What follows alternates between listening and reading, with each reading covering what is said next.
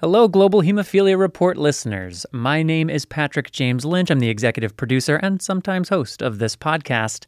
The following is part one of a two-part episode on Hemophilia B. We've got a lot to cover, and rather than cut some very useful information and engaging guests, we're going to divide this episode into two parts. So, without further ado, let's listen in to part one.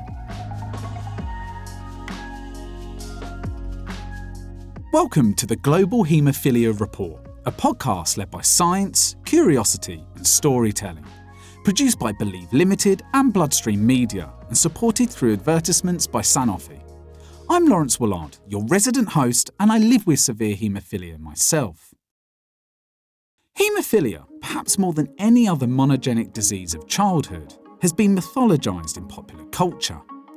Public awareness of the condition is rooted predominantly in 18th and 19th century history of European monarchs, starting early in high school, where young people are first exposed to its moniker, the royal disease, because Queen Victoria's descendants were affected. But there's more to the story than meets the eye. It's inconceivable to think that a spontaneous single gene mutation, originating at the conception of Victoria late in the summer of 1818, could shape major events in global politics and international relations that are reflected in contemporary imperialist conflicts to this very day. And the gene in question is factor IX deficiency, otherwise known as Hemophilia B, the focus of this episode. With multiple documentaries over the years, a Netflix drama, exhibitions at globally renowned museums, and even a 70s Euro disco hit that has become ubiquitous on TikTok, the collateral effects of this period in history means that it deserves our attention, and factor IX is at the heart of it. Before you start thinking that I have royal privileges, for the record, I don't have any connection to the royal family line, not least because I'm a proud member of the Factor VIII gang. More pertinent is that this episode follows the death of Her Majesty Queen Elizabeth II, where we witness the outpouring of public mourning and affection across the UK and around the world, including the remarkable scenes of thousands of people in the now famous queue to go and see the Queen's coffin lying in state in the Palace of Westminster. At the same time, the transition to King Charles III has fueled Republican and anti-colonial sentiment across the land and Commonwealth, arguing that the institution of monarchy serves little purpose other than to perpetuate an outdated class system based on white hereditary privilege at a time when Britain is the most unequal society it has been in the Queen's 70-year reign, the longest of any British monarch. Regardless of one's stance, the recent events are an example of the royal family's cultural capital and significance, and gives us clues as to why haemophilia running through the royal genes once upon a time was such a big deal. So, for any history buffs amongst the scientific, research or patient advocacy network, stay tuned. This episode should be right up your street. Equally, anyone with a thirst for knowledge and seeking to improve the lives of people living with Hemophilia B, you should also stick with us. Oh, and by the way, you'll be hearing the terms Hemophilia B and factor IX being used interchangeably. The same goes for Hemophilia A and factor VIII. Where there's no mention of a letter or number, or where it's pluralised, consider this as meaning both Hemophilia A and B.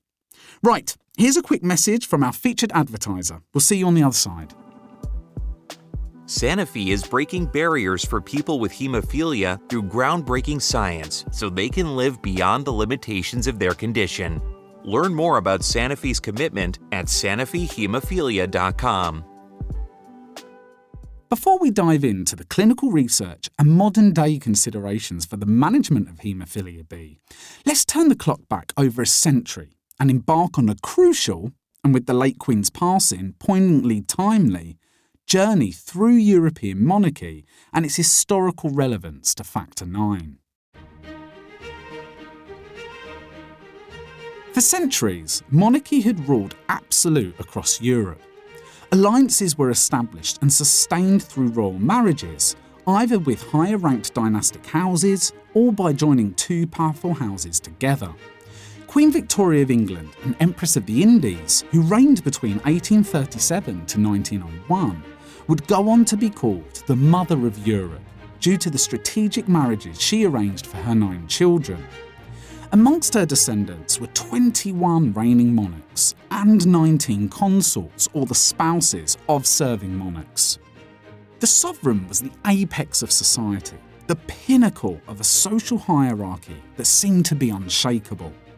Royal households were interrelated through marriage, furthering the concept of their position as a quote-unquote superior breed.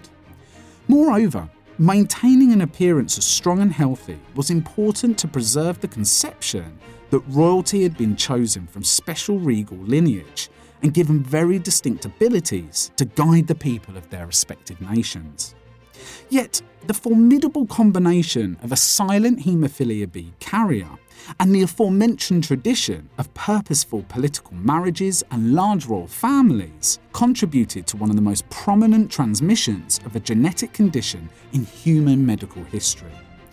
Quite possibly the most famous, yet terribly tragic case, in more ways than one, is that of the Tsarevich Alexei and the last ruling Romanov family of Russia. Alexandra Fyodorovna, of German origin and formerly Princess Alex of Hesse, was Queen Victoria's granddaughter and became Tsarina, Empress of Russia, when she married Tsar Nicholas II of the Romanov imperial family line in November 1894. The first duty of the Tsarina was to provide the dynasty with a male heir who was in good health. Blessed with 4 daughters in quick succession, the couple waited anxiously for the birth of a son. At last, on July 30th, 1904, the long-awaited Tsarevich arrived, and the future lineage to the throne was secured, for now at least. A thunderous 301-gun salute announced to the people of St. Petersburg that a male heir had finally been born. Alexei was the fairy tale prince with platinum locks and big blue-grey eyes. Alexandra was inseparable from him. All seemed well with the little Tsarevich, but in September, Alexandra was horrified when she noticed her baby son was bleeding from the umbilicus. Alex and I are very disturbed at the constant bleeding in little Alexei, Nicholas confided to his diary. It continued at intervals from his navel until evening. Anna Verabova, Alexandra's closest confidant, later wrote, She hardly knew a day's happiness after she knew her boy's fate. Ominous rumours of an illness were roaming the palace. Upon finding out about Alexei's bleeding problem, the Tsarina is recorded as saying, If only you knew how fervently I've prayed for God to protect my son from our inherited curse. The Russian people regarded any imperfection as a divine judgment for some sin. The Tsar, as head of both the state and church, had to be free of any physical defect. And in fact, he was perceived so close to God that at Russian coronations, the Tsar would crown himself as no one else was worthy. Consequently, the affliction of Hemophilia B on the future Tsar and Supreme Priest was concealed from all except the immediate family. Alexei was assigned his own full-time surgeon, Dr. Tsarevich, who had an assistant named Nagorny to watch over him in the event of a bleeding episode. According to Pierre Gilliard, who was appointed as Alexei's tutor in 1913, Dr. Tsarevich had told him that the heir was Pray to Hemophilia, and that the slightest wound might cause the boy's death. As such, all that could be done was to watch over him closely day and night, especially in his early years, and by extreme vigilance try to prevent accidents. Gilliard writes that he felt a terrible burden of responsibility, and even with all the precautions, it was impossible always to prevent accidents. There were 3 in the course of the first month. He further documents a tension with Dr. Tsarevich, arguing that the external power, i.e. the presence of the doctor and his assistant, which intervened whenever danger threatened, seemed to hinder the boy's development of self-determination and stifle his own sense of risk perception and confidence. Despite their fear of a fatal event, Alexandra and Nicholas could see that the existing system was having a detrimental effect on their son. Gilead suggests that Alexei was always suffering from the incessant supervision to which he was being subjected when playing with his friends. This idea of growing up swaddled in figurative bubble wrap by overprotected caregivers may strike a chord with many people living with haemophilia today. Soon after relaxing the supervision, without a word of warning, Gilead's worst nightmare struck. Alexei was in the schoolroom standing on a chair when he slipped and, in falling, hit his right knee against the corner of some piece of furniture. The next day he couldn't walk and was bedbound. Without any viable treatment, the hemorrhage and pain were uncontrollable, and the swelling rapidly spread down the leg. Alexandra watched over him, and Nicholas tried to amuse and comfort the boy. Think of the tortures of that mother, Gilead wrote. an impotent witness of her son's martyrdom in those hours of mortal anguish. A mother who knew that she herself was the cause of his sufferings, that she had transmitted to him the terrible disease against which human science was powerless.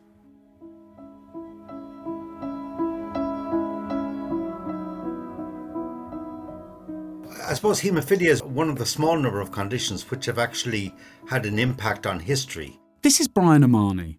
He's the chief executive of the Irish Haemophilia Society and former president of both the World Federation of Haemophilia and the European Haemophilia Consortium. Like Prince Alexei, Brian lives with severe factor IX deficiency. Hemophilia B was the genetic defect for which Queen Victoria was a carrier, and thereby she had a son with haemophilia, but she also brought the haemophilia gene into the royal families in not just Britain, but Spain and Russia. And most famously, the Tsarevich Alexis had severe haemophilia B, and he was attended by the first centre director, Rasputin, who had a lot of influence on Alexandra. And in fact, you can say that that has significant impact on Russian and European history, and indeed world history, because when the Kerensky provisional government fell and power was seized by the Bolsheviks, that probably would not have happened if the Tsar of Russia had agreed to abdicate in favour of his son. And of course the reason he couldn't abdicate was because his son had severe haemophilia. So if the Tsarevich did not have severe haemophilia, the Tsar could have abdicated, the Kerensky provisional government could have survived, the Bolshevik revolution would not have succeeded, and the entire history of the world since would have been altered. We will return to Alexei and the significance of his haemophilia in the fall of the Romanov dynasty later on in the episode, including the profound influence of the Siberian peasant turned, as Brian said tongue-in-cheek, first haemophilia clinical centre director, Grigory Rasputin. For now, let's get back to basics about haemophilia B. What is it, or how is it characterised? Perhaps more importantly, what differentiates factor IX deficiency to its factor VIII counterpart?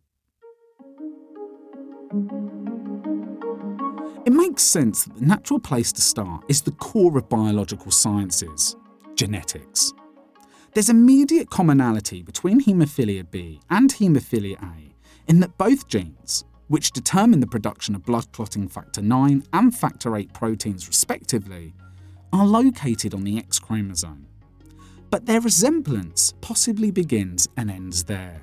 I'm Jan Astermark, and I'm a professor in clinical coagulation medicine and the deputy head of the Department of Translational Medicine at Lund University. I'm also a senior consultant and heading the Center for Thrombosis and Hemostasis at the Skåne University Hospital in Malmö, Sweden.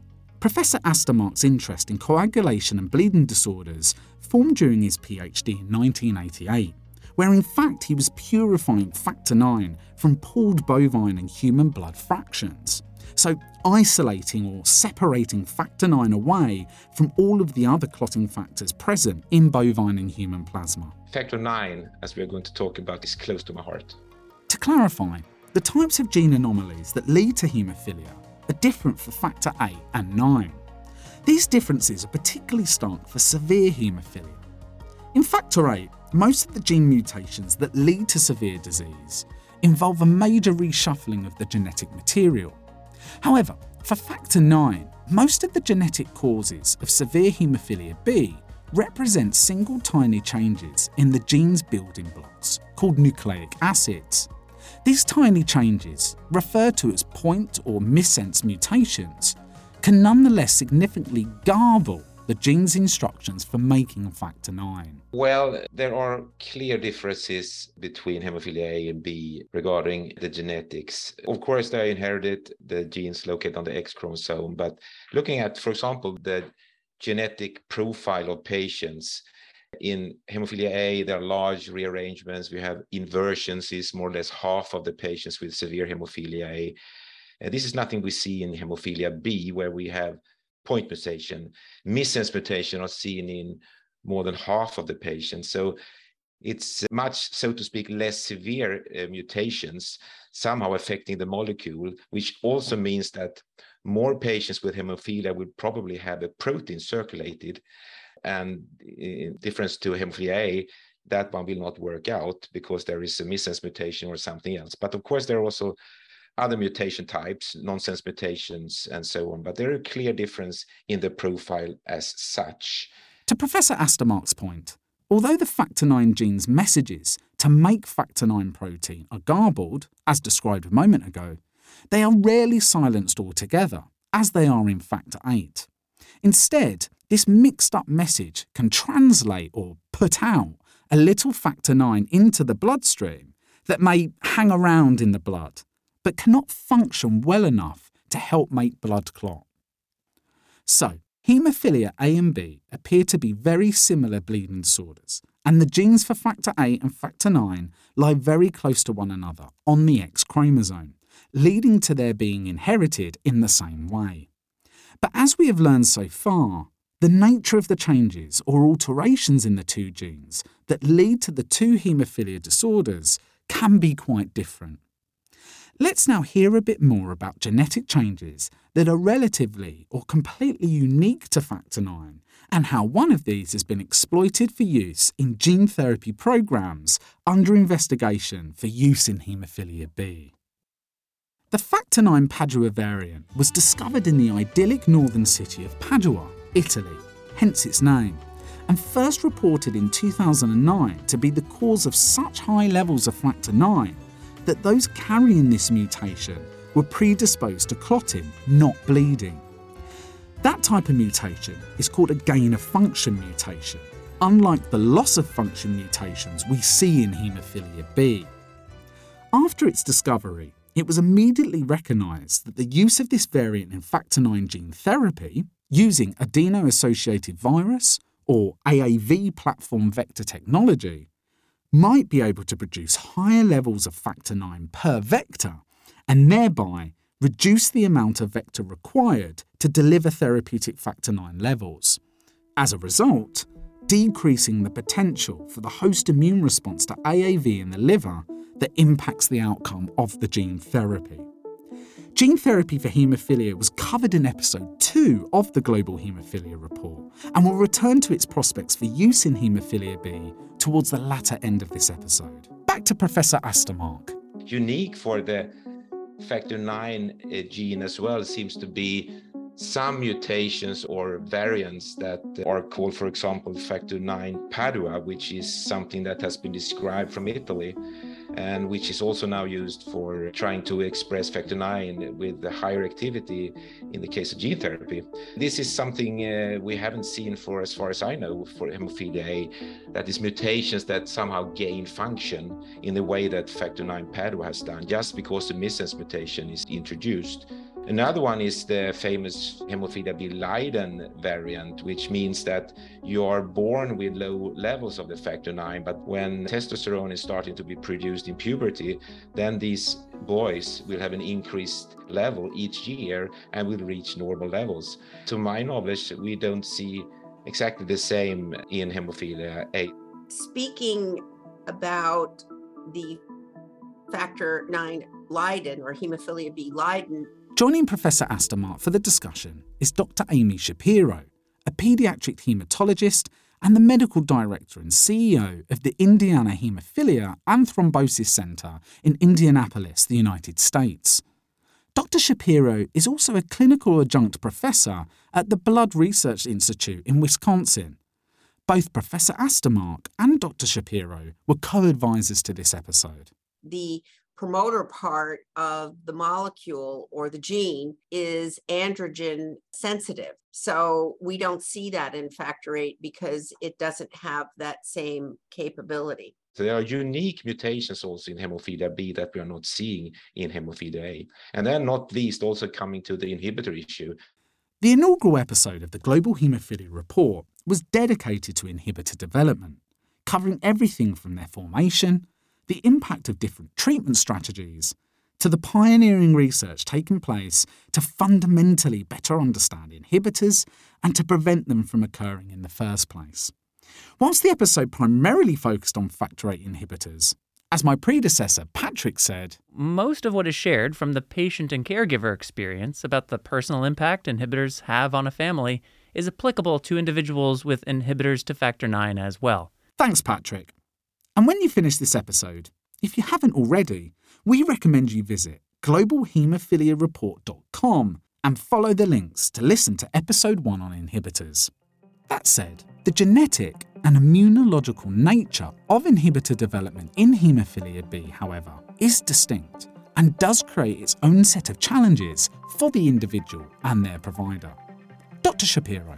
In terms of inhibitors, because as Jan stated so well, most of factor IX deficiency is a missense or spelling error that causes a deficiency state. And most of those patients have antigenic detectable factor IX. Most patients with factor IX deficiency, fortunately, do not develop inhibitors. Now, there's some discussion about what the rate is, anywhere in the literature from less than 5% to up to 10%. And I think largely it depends upon the population that's included and the sensitivity of the testing. Unfortunately, with factor IX deficiency with inhibitors, it's been less successful in terms of treatment with immune tolerance induction to eradicate the inhibitor as compared to factor VIII. So although factor VIII, the rate of inhibitor development is much higher, the rate of response to immune tolerance induction is much improved. One of the most striking differences between factor VIII and factor IX inhibitors lies in the clinical symptoms associated with inhibitor development. Although only a few cases of mild to severe allergic symptoms have been reported with factor VIII inhibitors, allergic reactions occurred in 1/4 to 1/3 factor IX inhibitor patients. When these allergic reactions are severe, they can cause rapid progression to life-threatening shock, a term we call anaphylaxis. Since these reactions can occur early, after a few factor IX infusions, and sometimes even before the inhibitor is diagnosed, the standard of care for children living with de novo haemophilia B, meaning the first case or where there's no family history, includes early factor IX gene mutation analysis to predict and be on guard for this complication in infants. Factor IX deficiency with inhibitors is associated with a very interesting and unusual phenomena, what we call anaphylactoid reactions or allergic type reactions. Usually when you use the word anaphylaxis, you're referring to an IgE mediated disorder. And because these antibodies are plasma-based and not usually IgE, we call them anaphylactoid, although the symptoms are essentially the same. These can be life-threatening symptoms, which are critical, especially very young patients, because it's very early in exposure days, a median of about 11 days. So you have to be very careful in patients who either have a family history of an inhibitor or in patients where you have no genetic testing, no one else in the family is known to have hemophilia de novo mutations. You really do need genetics for clinical care of those patients when you have a de novo severe patient with factor IX deficiency. To sum up, the success of current immune tolerance induction, or ITI strategies, for the eradication of factor VIII inhibitors has been reported to be 70% or more. However, traditional ITI for the eradication of factor IX inhibitors has been made significantly more challenging and often prohibitive by the allergic manifestations to factor IX and the development of nephrotic syndrome, a type of acute kidney failure that may or may not be reversible during the course of treatment with high doses of factor IX, a complication not experienced with ITI for factor VIII inhibitors. The causes of both complications are unknown, making mitigation strategies difficult to devise. Due to these limitations, 3 international retrospective observational studies capturing factor IX inhibitor ITI data have all determined the success rate to be 50% or less. True. I think that another difference we see with hemophilia A is how we treat these inhibitors as well. It seems like they are more similar to what we see in non-severe hemophilia A, where we usually use immunosuppression to get rid of the inhibitors. To my experience, it seems like in many cases this is actually needed. So it's also the immune response as such seems to be different in hemophilia B than in hemophilia A. And that's also an interesting observation, I think. It's very true. It's quite different. And I think utilization of standard immune tolerance with high doses in hemophilia B with inhibitors is fraught with complications. It's a much higher antigenic load than with factor VIII. There are other associated problems, including development of nephrosis, which is not sensitive to steroids and requires the withdrawal of the antigen in order to treat it. So there's lots of issues that are of critical importance in patient care in this small population. Next up, what about the quality of life component? Brian Amani.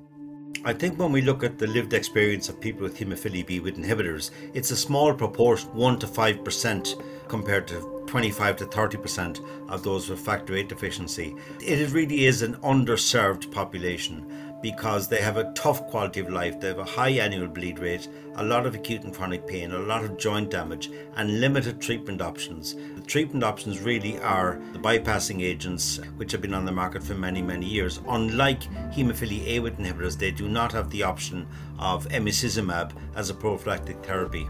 Now, thankfully, there are other options in clinical trials at the moment. They offer some hope for better treatment options in the coming years for people with hemophilia B with inhibitors. But I would say if you look at hemophilia A and B with and without inhibitors, there's no doubt that those with hemophilia B with inhibitors have the worst quality of life because of the smaller number of treatment options at the moment. These patients are on historical treatment of on-demand therapy, and bypassing agents just don't work as well or reliably as do replacing the coagulation factor. So you've got a patient who is on an old term treatment regimen of on-demand who doesn't even respond as well and requires a higher infusion burden, suffers more burdens in terms of bleed control, time, musculoskeletal concerns, limitations in activities. It's not good.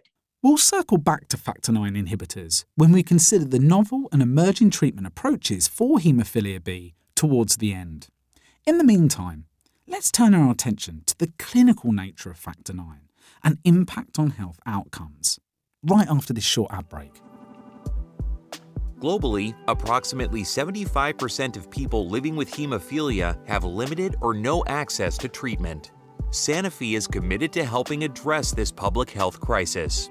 In 2020, Sanofi, together with Sobi, extended their support for the WFH Humanitarian Aid Program, fulfilling their 2014 pledge to donate up to 1 billion IUs of factor for humanitarian use over a 10-year period.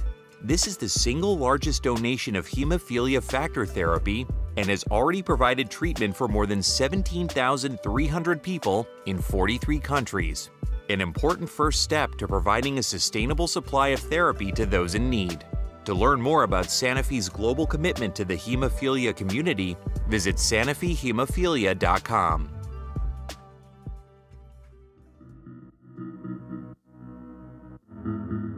Welcome back. Before we get down to the clinical features of factor IX, it's worth noting that haemophilia B is less common than haemophilia A.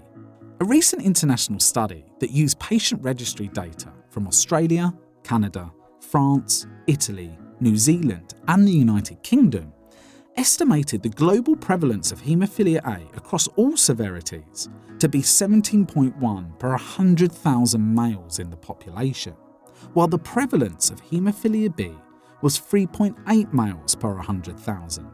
Thus, Factor IX deficiency affects 18% of all people living with haemophilia. The two haemophilias have been largely considered clinically indistinguishable from one another, with little to no differences in severity and outcomes. They're each characterised by immediate or delayed hemorrhage into both deep and mucocutaneous tissues, predominantly affecting the musculoskeletal system. However, the practical implication of Factor IX's comparatively lower frequency is that there may be certain biology and clinical manifestations of haemophilia B that might not be well captured in combined studies of Factor VIII and IX. For the same reason, research that is specifically targeted to Factor IX can be more challenging, sometimes hampering the ability to study the unique nature of, as well as the disorder-specific treatment approaches to, haemophilia B. One of the most hotly debated topics is the relative severity of the haemophilia A and B bleeding phenotypes, or tendency to bleed, although no evidence-based consensus has ever been reached. Endogenous factor levels have traditionally been used to categorise the severity of both disorders, with the aforementioned severe haemophilia considered as circulating levels of factor less than 1% of normal, where the risk of bleeding is highest, moderate levels between 1 and 5%, while requiring a more substantial injury if levels are mild above 5%. Still, there is variability in bleeding tendency, even among people living with severe haemophilia. Plus, several recent studies have been highlighting the similarities and differences between the two factor deficiencies. Brian Amani. There's been an ongoing debate as to whether haemophilia B is less clinically severe than haemophilia A. The fact is there is no substantial evidence to show that haemophilia B is less clinically severe, although at the recent WFH annual congress, that's the World Federation of Haemophilia's yearly meeting, which took place as a hybrid event in May of this year in Montreal, Canada. There was some data showing that moderate haemophilia B might be somewhat less severe than moderate haemophilia A, that you have later onset and a lower bleeding rate in moderate haemophilia B. But in terms of severe haemophilia B, I think the clinical pathway is very similar to severe haemophilia A. We see data from the CHEST-2 study, from the B Natural studies, from the B Hero studies, including others, showing a substantial and persistent real-world burden of disease in haemophilia B. So I think you've got the same problems with the mobility problems, damage to joint health, impairment of activities of daily living, acute and chronic pain, potential anxiety and depression. All of the same unmet need that you see in haemophilia A is present in haemophilia B. One of the research programs that Brian just referred to was the B Natural study. This was a large, multi-centre, multinational, prospective observational study of 224 people living with haemophilia B, spanning all severities, a big number considering the rarity of Factor IX, enrolled between 2016 and 2018 from 24 HTCs in North America, Europe and Asia. Two of the authors who had conceptualised and designed the B Natural study were Dr. Shapiro and Professor Astermark. They both weigh in on the discussion. The first question you asked is haemophilia B less severe than haemophilia A? There are conflicting data, and I think some of it depends on your perspective. If you're looking at an annualized bleed rate for patients with severe Factor IX versus severe Factor VIII, there are some studies that show that it's slightly lower. The same can be true for moderate and mild. Then I think the question is, though, patients with Factor IX deficiency do bleed the same way that Factor VIII deficient patients do. They don't bleed differently as compared to some other rare bleeding disorders, for example, Factor XIII deficiency. And because they have the same musculoskeletal issues and the same other issues in terms of bleeding with injury, bleeding in other deep tissues, the sequelae or the morbidity that they experience in the long term is the same. So when you're looking at a patient with severe factor IX deficiency and you say, well, you're not as severe, you probably don't need prophy. I don't think that's true. One bleed in a joint can damage a joint for life. And that's what you're subjecting that patient to by making that decision based upon just an ABR. The number of bleeds that happen over a given year for any reason, abbreviated as ABR. I think the whole issue of is it less severe is an interesting scientific question, but from a clinical perspective, you have to look at long-term outcomes and health-related quality of life, what the patient reports. I couldn't have said it better myself. Is B different from A? I fully agree. If you read studies, you will have conflicting results. Just going to our own quite recently published study from the Nordic area, where we try to have some matched controls in hemophilia A. Professor Astermark is referring to the B-Nord study that enrolled 79 males living with severe haemophilia B from 6 HTCs in Denmark, Finland, Norway and Sweden. Biological females were included, but none fulfilled the inclusion criteria. Not a perfect study, but still, there was some kind of indication maybe that you could consider B as maybe a little bit less harmful to the joint than the A, as has been seen in other studies as well. However, it doesn't mean that their quality of life actually is better if you try to correlate that. I think that the term we have here, severity, is a tricky one. We all know that this about measuring factor levels, going down to the area around 1% is extremely difficult. That's why we have studies where they define severe patients as up to 2%, and it's easier to enroll patients. But it's a completely different story, in my view, both clinically from a phenotype bleeding point of view and an immunology point of view, whether you do have small amounts of the protein still, not least for factor IX. I think that this might be something to consider. So if I have a really severe patient with no protein, A and B, I don't think there are any difference between these two. I would definitely consider them as having the same phenotypic disease. What maybe could be a difference might be that patients having hemophilia B more frequently have some kind of genetic escape mechanism in the cell nucleus. There might be some mistranslating from the DNA, so you can get small amounts of protein maybe out from a cell, even though the patient carry a specific mutation which should not produce any functional protein. I think that might be a difference between A and B, that when we go down and we discuss severe B, there are mutations that cause that disease that somehow not necessarily will be completely zero in protein action. The problem is we can't measure it. This is an area for further research, I think, but that could be one explanation.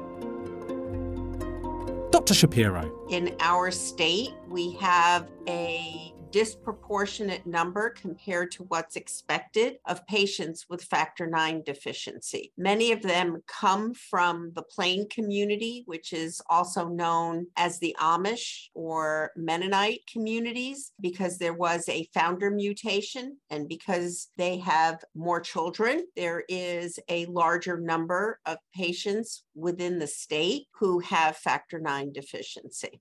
A founder mutation is the original one in a population through which it was subsequently propagated.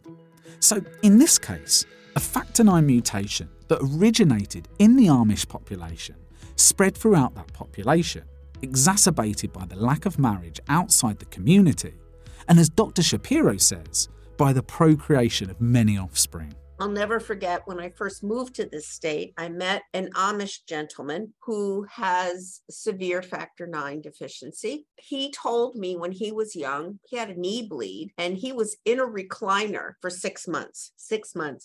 And his knee, when he grew up, it had to be replaced. Now, I think actually his level may be 1% or 1.5%. So technically, according to American standards, depends on what standards you use for the level for defining severity. He may be moderate, but it's not a moderate impact in terms of his long-term outcome. The Amish are an interesting population to focus on here for a moment. From their beginnings in Europe, through their settlement in North America in the 18th century, Today's Amish live in rural areas of the US in a band of over 30 states, stretching westward from Vermont and Maine through the most populous states of Pennsylvania, Ohio and Indiana, where Dr. Shapiro resides, and reaching as far as Montana. Kathleen Schnurr is a clinical social worker at the Hemophilia Centre of Western Pennsylvania and vice chair of the National Hemophilia Foundation's Social Work Working Group. She was the 2020 recipient of the Foundation's Social Work Excellence Fellowship. In my area in Western Pennsylvania, we have a large Amish population that is affected by hemophilia B. We have a lot of men who are affected, and these are large families. If you have a dad and a lot of them have 7 to 10 kids, you're having all of these carriers.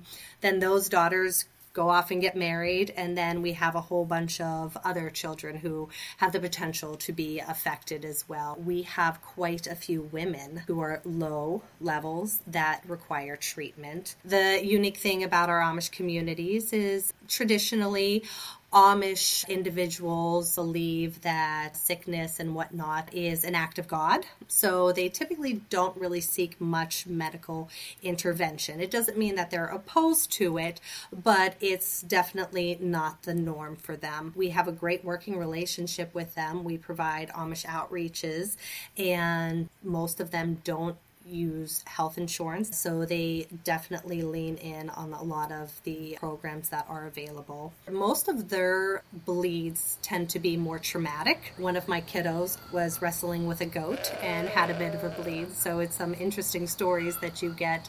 Most of their vocations, they work as loggers, building furniture, a lot of high-risk activities, actually. Many of them don't use electricity, so there's generally a phone within the community, and sometimes they have to walk a mile to get to that phone to give us a call. We have a pretty standard approach out of our clinic that if an Amish individual calls, we encourage them to identify themselves as Amish so that a nurse can get to the phone very quickly, because we know that it is an opportunity to talk and it's not like we can give them a call back. We have to also keep in mind with them is having an understanding of their culture. They are outreaching us. We need to meet them where they are. We need to be appreciative that they are seeking care and not try to convince them to do this or that. A lot of them live hour and a half to 3 hours from the clinic. When we go to them, it's definitely much more doable. But if they need to come to us, they have to get a driver because they don't drive. It is definitely huge barriers for this community to get treatment. So we really have to maximize every opportunity and engaging and educating them, delivering the information in a way that makes sense to them and they can fit into their lifestyle. But also being very clear about the implications and consequences of not treating. To truly understand Amish health culture and their interactions with the healthcare system requires more than a rudimentary grasp than is possible within this episode and series. But we do hope to return to the Amish as part of one of Bloodstream Media's outputs in the near future. Returning to the general haemophilia population, with respect to treatment, the bleeding phenotypes of haemophilia A and B are considered to be comparably severe enough in the presence of undetectable factor levels to warrant the initiation of prophylactic clotting factor administration in high and some middle-income countries. Episodes 3 and 4 of the Global Hemophilia Report highlighted the comparatively fewer observational and clinical trial data supporting the optimisation of prophylaxis regimens and the substantiation of the musculoskeletal and health-related quality of life benefit of factor prophylaxis in haemophilia B. Consequently, much of standard of care to treat factor IX, including prophylaxis, has traditionally been extrapolated from the knowledge gained from the study of factor A. Professor Astermark. Just want to add another thing that I think could also add to this around severe phenotype and treatment in patients. If you have a protein, factor IX, that go outside the vessels, which will not happen in A, that might also have an impact on the treatment we're giving them and how that works actually. the reservoir of factor IX that potentially could be outside the vessels. If you have a patient with a lot of protein himself that's occupying the reservoir outside vessels, that will compete with the product you're giving to a patient with severe hemophilia B, which will not happen in A. So that might be another thing that completely is a different story for A and B. That is how we treat them, the effect of, for example, prophylaxis in these patients. Going over your head as well? Luckily for us, Dr. Donna Di Michele, Senior Advisor to the Global Hemophilia Report, was on hand to explain. There are two things that impact treatment and make them think about treatment in a very different way. That is that a lot of individuals who have hemophilia B actually have some circulating protein. That protein may not work as well as normal protein, but it can still go to places outside the circulation, which factor IX does, and ultimately interfere potentially with factor IX treatment in that these protein molecules can compete with the normal factor IX wherever the protein goes and has its coagulation effect. So the first is this factor IX protein that can still be expressed in individuals with so-called severe hemophilia B. And the second is that factor IX actually circulates outside of the vascular system into what we call the extravascular space. So the biochemistry and the physiology of factor IX significantly impacts how we treat hemophilia B differently than how we treat hemophilia A. Now, that's how you explain science to a mixability audience. Pure class and fascinating in equal measure. Back over to Professor Astermark and Dr. Shapiro. It might be they should dose a hemophilia B patient different if we know that they have a lot of endogenous protein which can be outside the vessels. That's an interesting question. Where does factor IX go? That's an important issue. Factor IX is, among other tissues, made in the liver, in hepatocytes. Factor VIII is made in the endothelium. This will be more relevant when we explore gene therapy for hemophilia B. Factor VIII and IX are also different in terms of the volume of distribution of the product. So factor VIII binds to von Willebrand factor, which is a large multimeric protein present in the plasma. It protects factor VIII from degradation. Factor IX distributes far more widely. The volume of distribution is probably at least twice that of factor VIII. Then the question Jan brought up is, where does it go? It goes in many people's minds into the extravascular space. Maybe it's bound to the endothelium, which can create an equilibrium between the plasma concentration and what is bound. It's hard to know. Yeah, and bound also to collagen in the extravascular. I think that's a key component that binds factor IX. And since factor VIII are a bigger molecule that will not go extravascular, that will be completely different from factor IX, which definitely will go extravascular and bind to the collagen. That is clear. What we do not understand still is what will that actually mean. But I think that in patients with hemophilia B, where they have a protein, not functional one, due to a missense mutation, that protein will also be outside the vessel, and that will compete with an infused factor IX product, which tries to somehow compete with the binding there. Depending on the binding to these collagen molecules, it will, of course, have an impact on the reservoir and how efficient we will be able to prevent bleeds and treat bleeds in that patient. Did you know that nearly 80% of bleeds in hemophilia occur in the joints? Joint bleeds are the most common type of bleed and can cause lasting damage as well as increase the risk of recurrent bleeds. Sanofi is committed to breaking barriers for patients, including providing resources and education to support joint health. Visit HemeJointHealth.com to see how routine, objective assessment might benefit patients' joint health for the long term. Again, that's Heme, as in H-E-M, jointhealth.com. This site is intended for U.S. healthcare professionals.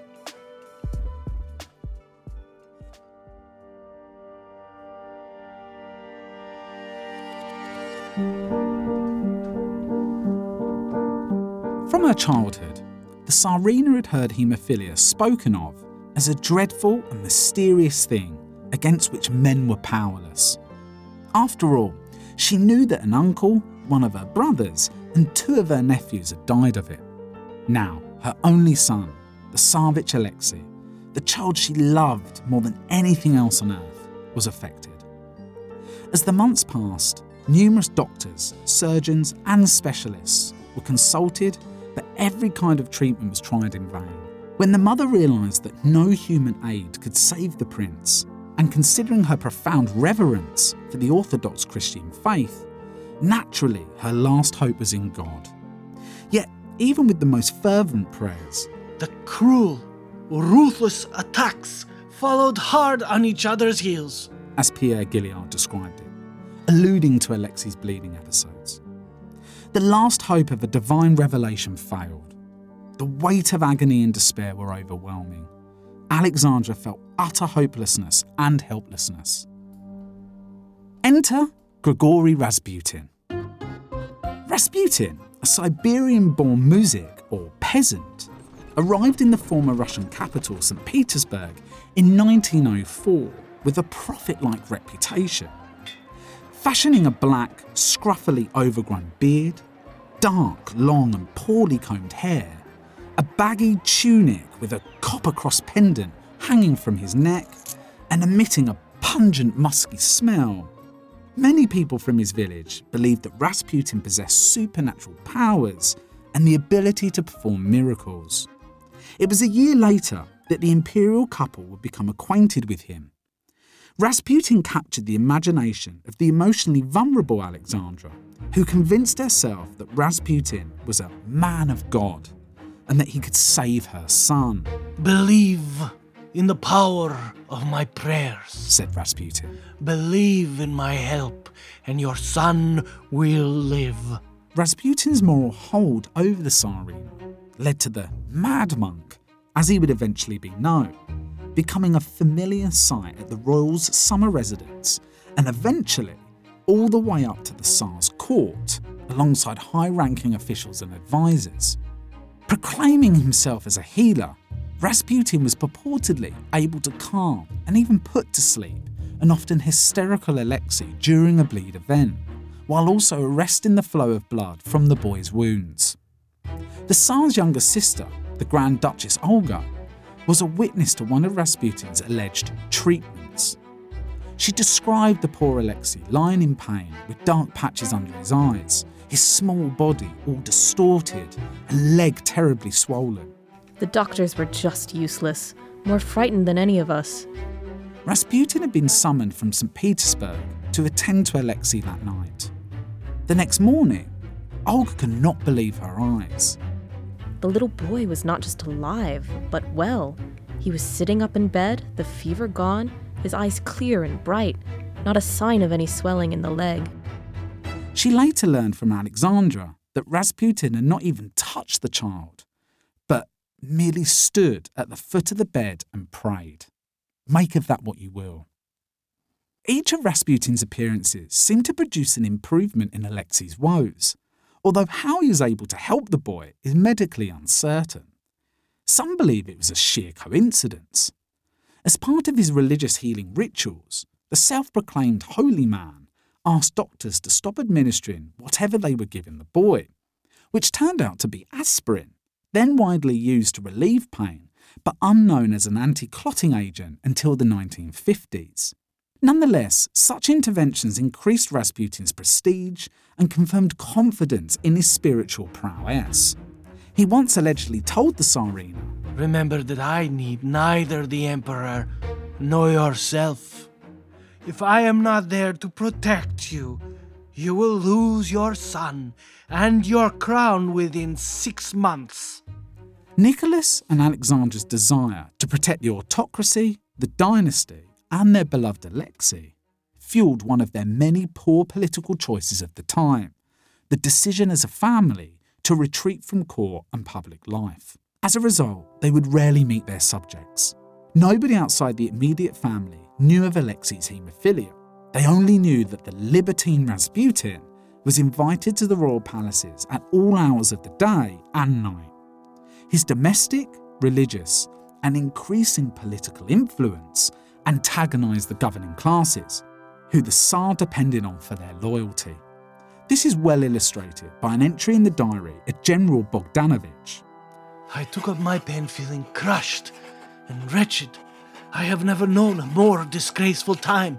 It is not the Tsar, but the upstart Rasputin who governs Russia. And he states openly that the Tsar needs him even more than the Tsarina. The Tsar has lost all respect. And the Tsarina declares that it is only thanks to Rasputin's prayers that the Tsar and their son are alive and well. And this is the 20th century. The fate of the Romanov Empire was in grave danger. Hi listeners, it's Patrick again. I'm reminding you here to stay tuned for the conclusion of our 2-part episode on Hemophilia B. That episode will be coming your way later this month, so make sure you're subscribed to the Global Hemophilia Report so that you can listen as soon as it's released. Until then. That's a wrap for episode 8 of the Global Hemophilia Report. Thank you for joining us on our historical and evidence-based journey through the last Russian imperial family and the research and care for people living with Hemophilia B.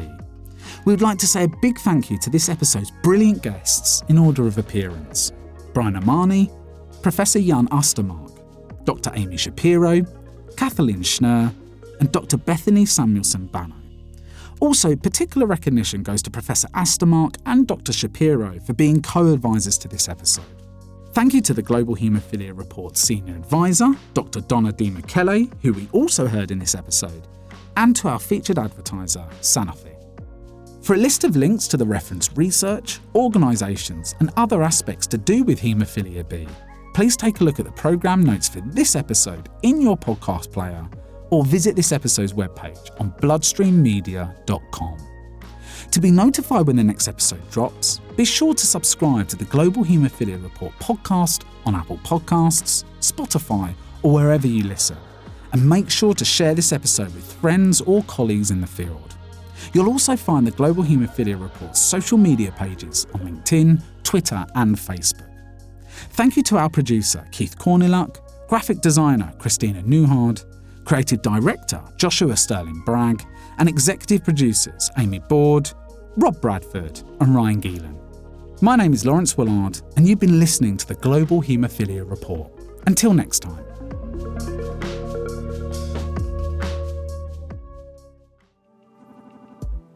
Sanofi is committed to bringing new perspectives and bold innovations to the global hemophilia community.